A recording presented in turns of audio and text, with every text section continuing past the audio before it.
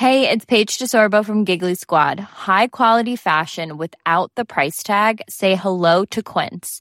I'm snagging high-end essentials like cozy cashmere sweaters, sleek leather jackets, fine jewelry, and so much more. With Quince being 50 to 80% less than similar brands. And they partner with factories that prioritize safe, ethical, and responsible manufacturing. I love that. Luxury quality within reach. Go to quince.com/style to get free shipping and 365-day returns on your next order.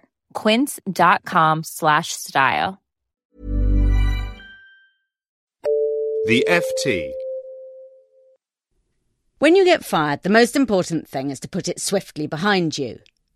That's going to be quite hard for Jill Abramson, who was sacked as editor of the New York Times last week, but who has the newspaper's logo tattooed on her back.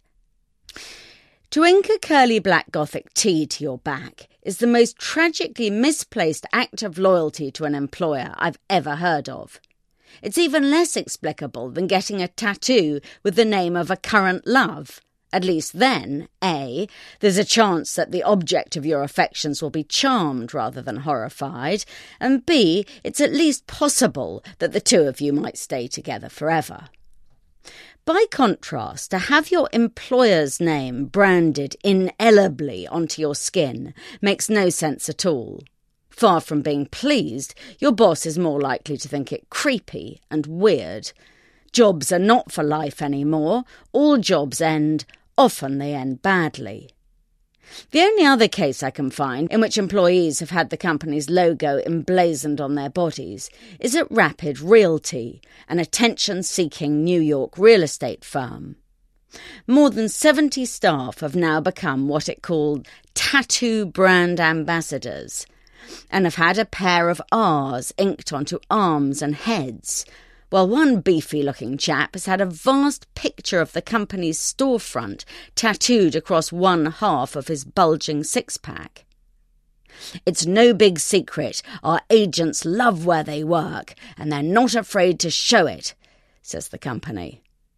Nor is it a secret that they were offered a pay rise in return for disfiguring themselves, which might also have shaped their decision. Maybe it seemed a good deal at the time, but one assumes it will seem less so once they realise that a tattoo always outlasts a job in real estate or in journalism.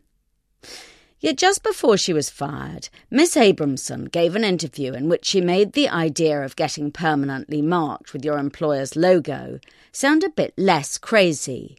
She said, "It's become for me a strange form of personal hieroglyphics. I think that eventually when I finish doing them, they'll tell the story of me, of where I lived and what things have been important to me." So far she has 4 tattoos, of which 2 are for the institutions that I revere and that have shaped me. So a curly T for the Times and a crimson H for Harvard. Suddenly one sees a whole new use for tattoos. As the Times' first female editor, Miss Abramson had always been something of a trendsetter. But this new fashion could be far, far bigger. With the H and the T, she's made herself a global leader in wearable CVs. The idea would be to mark your body with the names you most wanted to associate yourself with. The tattoos would be a more painful and permanent version of the badges that Boy Scouts have been sewing onto their sleeves for over 100 years. Whereas the boys' badges say insect study and archery and fire safety, the grown-up equivalent could say Cambridge, Google and Goldman Sachs. The only thing Miss Abramson did wrong was to have them on her back, where they could only be seen if she pitched up to work in a backless dress, generally not a great look for a working woman of a certain age. Instead, she ought to have had her wearable CV tattooed down her arm or hand, or even on her neck or forehead. Then, every time she wanted to impress, those institutions that shaped her would be proudly on public view. The idea of the wearable CV strikes me as no more visually disgusting than tattoos of butterflies or skulls or barbed wire, and a lot more useful. It would have the advantage of freeing people from having to drop into conversations, tiresome boasts about what university they went to, as everyone would be able to see that for themselves.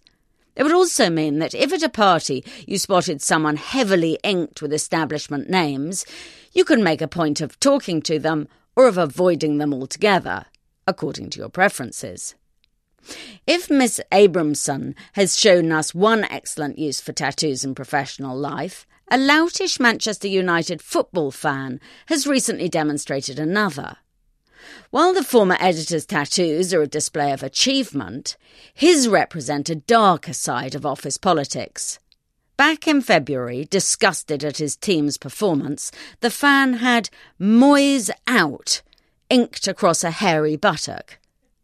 When the luckless David Moyes was fired as manager last month, the fan went back to the parlour and had the words "job complete" added underneath.